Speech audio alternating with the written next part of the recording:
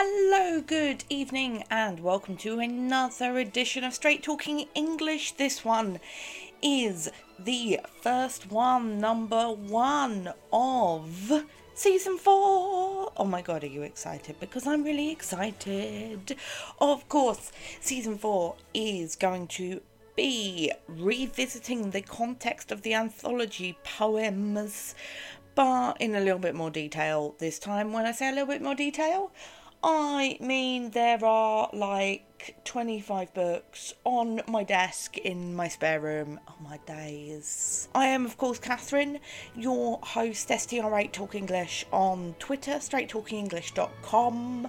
Buy my books, buy my books, buy my books. They are all on Amazon, Patreon /Straight Talking English. If you donate to my show, you will get a shout out and you can commission me to write a special episode on anything you like. Woo! Okie doke, that's a lot of the admin done. A little bit more admin, as if there's always some more. This is your insight into what I was like as a form tutor, by the way. So I wanted to do a background episode on the 18th century, and then I realised, oh my gosh, so many books have already been written about this, and it's such a game of two halves that to kick off this season we are going to do a two-parter, because I just can't cram it all in one episode. So today is briefly subtitled Revolutions, Rebels and Romantics. This episode I'm going to talk to you about all the good stuff, all the cool stuff that's happening in the 18th century, and next episode I'm going to be talking to you about all the rubbish stuff. Right, let's get cracking. So why am I even talking to you about the 18th century? This is not a history lesson, this is not history GCSE. Well, here's the thing.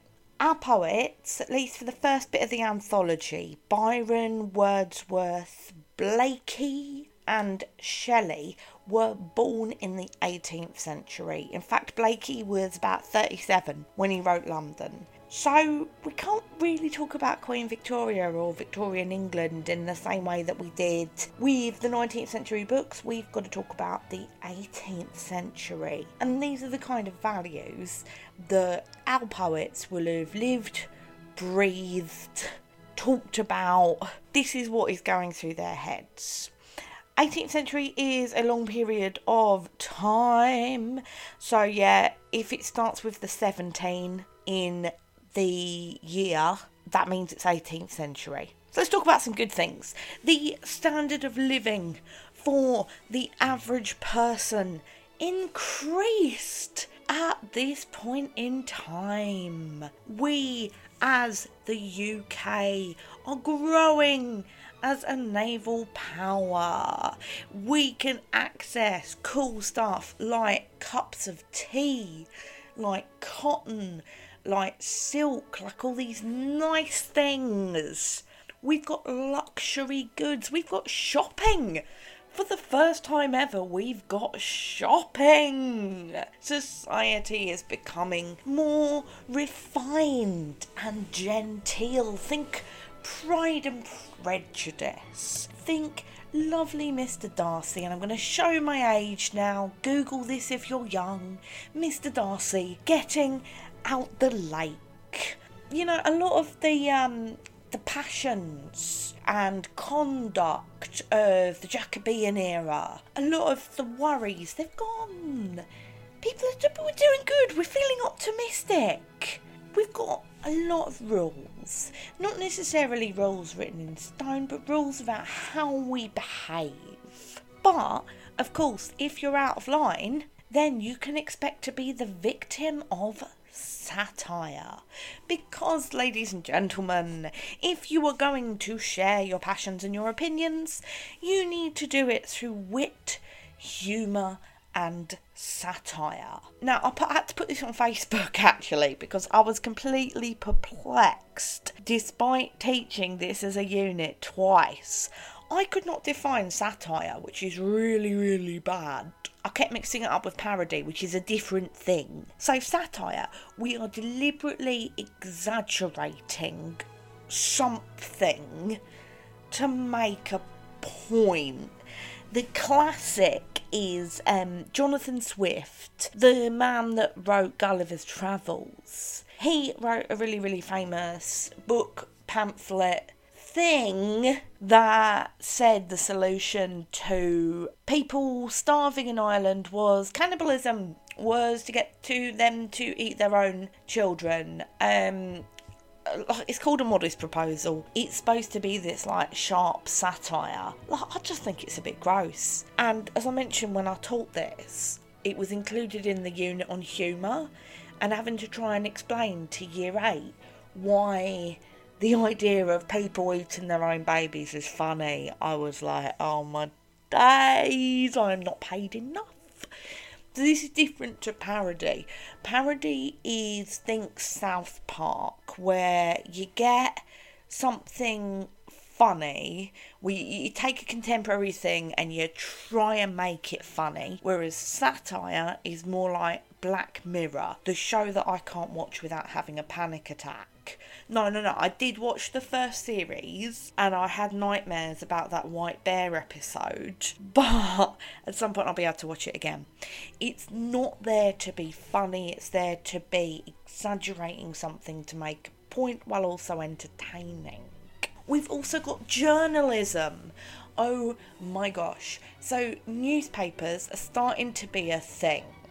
Journalists writing for the public as a column, that's a thing people do now.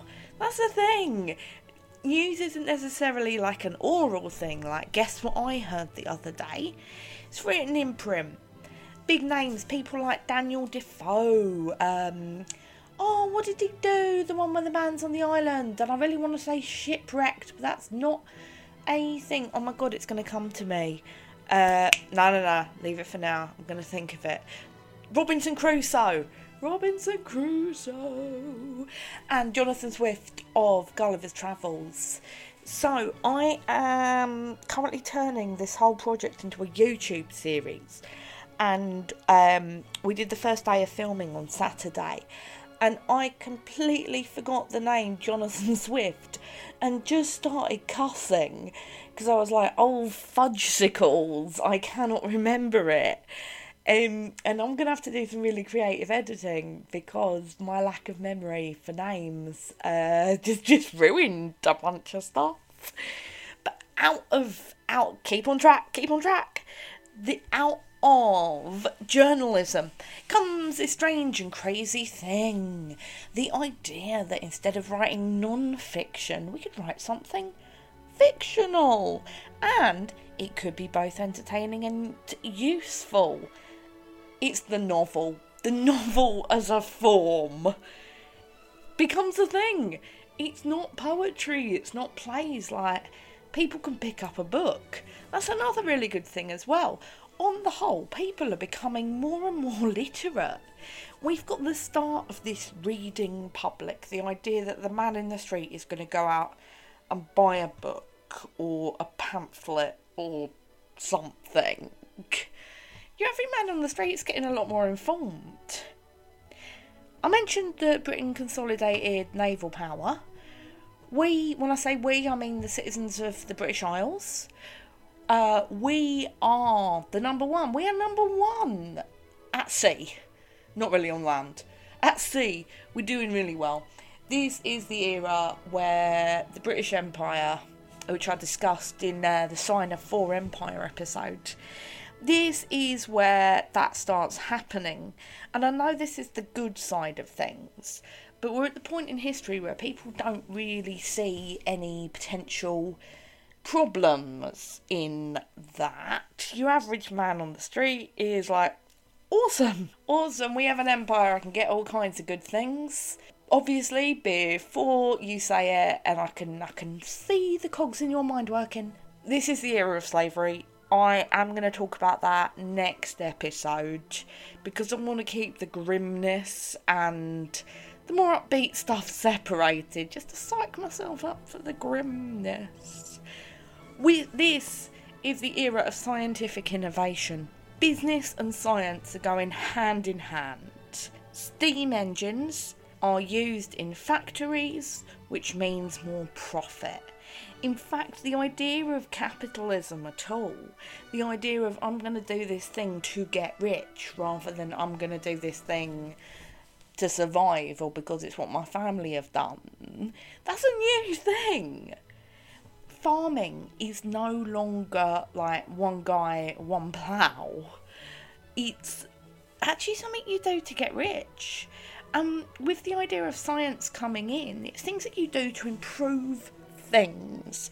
It's an idea of improvement. So factories, according to people who owned factories, are much, much, much better than farms because you organise everyone in one place and it's very efficient.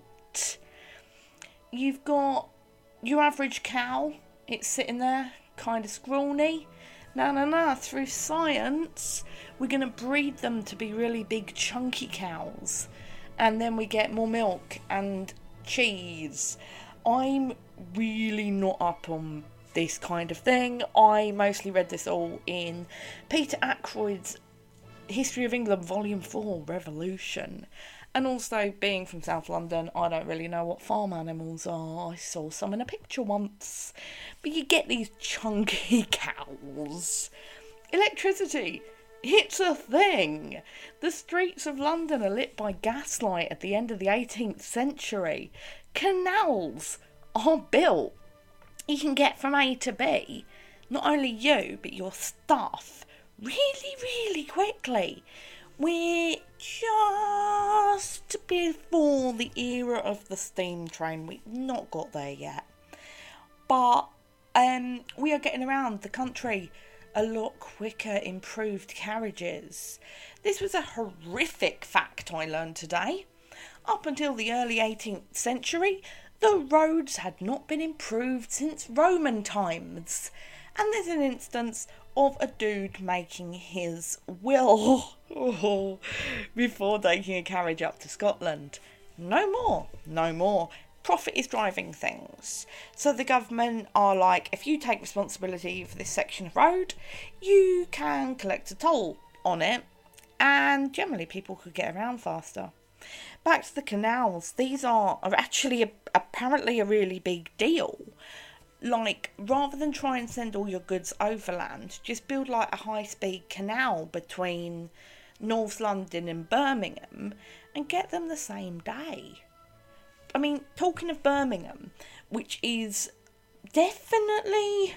I was going to say something rude about Birmingham, but I lived in Coventry for 4 years and I actually have a bit of a soft spot for Birmingham. My friend Liz, who is a fantastic teacher and a brummie, would, I'm sure, enforce my support of Birmingham. But Birmingham becomes a thing. It stops being a village. We've got this growth of the town. The big industrial towns, Manchester, Birmingham, these are springing up because science is creating business, is creating towns, is fueling more science, is fueling more business, blah, blah, blah, blah, blah. It's all co-mingled. One of the interesting things about all of this, though, is how much it links into religion. So a lot of these dudes who are like people who run iron factories, I literally can't remember any names, I've been at work all day, sorry, are what's called non-conformists. And I really love this because if I was 15, I would have said that was like emos or goths or something. No, I genuinely miss being a teenage goth. Those of you who've met me know the like short black hair, dress a little bit punk. Being 15 and hanging around Camden Market with a fiver, such a beautiful innocent time. But a real non-conformist, not me and my mates in Papa Roach hoodies, really oversized age 15. No, a real non-conformist is someone who follows a denomination of Christianity that is not one of the big uns. That is not Church of England or Roman Catholic. People like the Methodists. John Wesley, founder of Methodism, is the dude we associate with this. He is spreading a new kind of faith that is not necessarily C of E and differs. Quakers are another denomination. Basically, as long as you sort of kept your head down and weren't doing strange things like those snake handling churches I've seen on Vice documentaries, then you're probably okay. Nonconformists were a little bit separate. So again, course of my filming, William Blake, the first poet I'm going to talk about once I've done this 18th century bit, is buried in a special cemetery in Bunhill Fields, which is next to Old Street Station in London. So they are separated, our nonconformist bods, but they kind of tolerate it. There's legislation passed as well that means Catholics are officially tolerated legally. I will come on to this next time. It is not always the case. Life is also kind of rotten for being a Catholic. But legally, they are no longer barred. I learnt this from a Simon Sharma, actually. Jewish people are officially allowed back into England, which is very good if you're a Jewish person who wants to live in England. They don't crop up very much in our story, so I'm sort of glossing over that. But London becomes a place where Jewish people are free to live and work, which is awesome. However, we also get a lot of the old superstitions remaining. Apparently, London was this really, really superstitious place where if you you did the wrong thing, it would mean bad luck. Like if you wore opals, which is a superstition my mother told me about, I don't quite get it. Or you opened an umbrella indoors, then you are in for a whole mess of trouble. Let's talk about other good things, Len. Let's talk about freedom, liberty, equality, fraternity, all the good things. So we are moving away from the age of the autocratic ruler. We are nowhere in the course of history near having a democracy or anything that we would recognise as being anything approaching universal suffrage. But lots of smart people are talking about freedom and equality. Big name I want to mention to you because he comes up with Blake and he's going to come up again and again and again. Thomas Paine. Paine. Rights of man and common sense are his big things. So Thomas Paine was kind of the big guy for the American Revolution, which I'm going to come on to in a sec. Basically, if the government are not looking after you, then you need to have a revolution. Revolution is justified if it means creating liberty. Alright, cool. Seems legit. There are other people as well who are talking about this. Wilkes and Godwin. Wilkes is going to come up next episode, and Godwin comes up in the Shelley bits. Basically, we all have an equal right to property. Having a ruling class that's based on history as being the rulers, that's really stupid. We all have the right to equality. We all have the right to do what we like within reason. Alright, cool. That's pretty good. I like this. Obviously, there is a pushback. There is going to be a pushback that we will talk about in a little. Government should be conducted for the common interest of society and the common rights of man. Aristocracy is contending for the authority of the dead over the rights of the living. Taxes were not raised in England to carry on wars, but wars to carry on taxes. We need to be rising up to have liberty. Ooh. Everything is just corruption writ large. WRIT. American Revolution 1776. The King George III, who is known as being mad. He probably wasn't, to be honest. He probably had a nervous condition, but like categories of madness are sort of broad. George III was raising taxes unfairly. The American colonies, considered the largest part of the British Empire at that point, said no taxation without representation. And all of a sudden, these 12 colonies, which were considered the foundation of the British Empire, are claiming to be an independent nation called America. All around the world, people are looking towards them. They are looking towards this newly founded government who want to establish life, liberty and the pursuit of happiness, who are writing their own constitution, who are being reasonable and rational. This is a good thing. People are happy.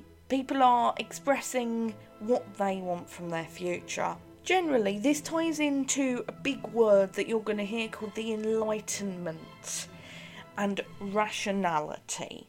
So the Enlightenment's kind of not really applicable because it was mostly a European thing. Like, by Europe, I mean like mainland.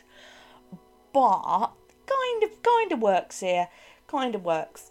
The focus is away from things being generically, God did that, to people investigating and trying to understand things a bit more. Understanding things rationally through reason becomes kind of the watchword for how to do things. Big name, of course, Isaac Newton, he of the apple on the head fame. If we can see it, we can observe it, we can study it, we can find out more about the world, and we're not going to be content with explanations like, God did it. The culmination of this whole Enlightenment rationality thinking is the French Revolution of 1789. Basically, due to being skint, Louis XIV, absolute ruler of France, decided to call a parliament. First time anyone had done it in 150 years. Kind of just sort of was like, oh, okay, I'll invite some people that weren't the priesthood or the aristocracy. Times are changing, mate. What's called the middling sort, people who've made their money not through inheritance, but through commerce and professionalism, are not included in this parliament, or they're kind of given a bit of a nod. This is the change that's happening everywhere, by the way. Money isn't just coming from what your dad gave you. Money is now something you're earning. We're getting the rise of the middle class. We're getting not necessarily a levelling of society, but things are generally getting, there are ways up that aren't necessarily like marrying the king. But anyway, Louis the 16th kind of ignores them. These smart guys are like, well, up yours. We're going to make our own constitution. It is going to be amazing. And France becomes a republic. This is a very, very, very short and inaccurate version. And when I get around to writing the book for this, I will go into it in more detail and probably get it right. We have liberty, equality and fraternity. We are out with the ancien regime, with the old order.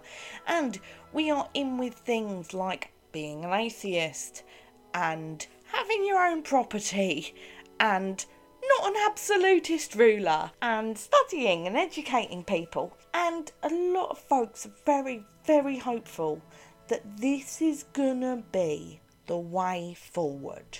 We've got it.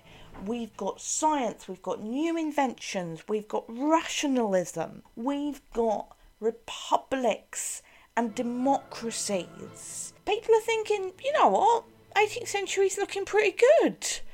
If you happen to be a relatively educated, relatively on the ball male. But your life expectancy is also looking good. Life expectancy pre-18th century was 25. I would be considered a wizened old hag at 32. And it then goes up to 41. So that's pretty good. I mean, it's all relative. It's just, yeah. So that is my brief rundown through all the cool and awesome stuff that was happening when our romantic poets were writing. This is the background that they're coming from.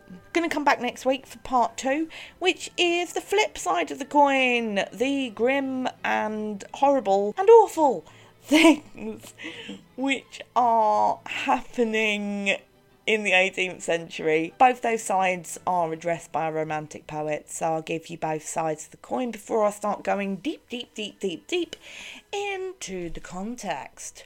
Right, I'll leave you there for today. StraightTalkingEnglish.com, STR8 Talk English. On Twitter, Patreon/StraightTalkingEnglish, support the show. Look on Amazon for the full context series because it's very, very, very, very, very, very, very good. And I'll speak to you next week.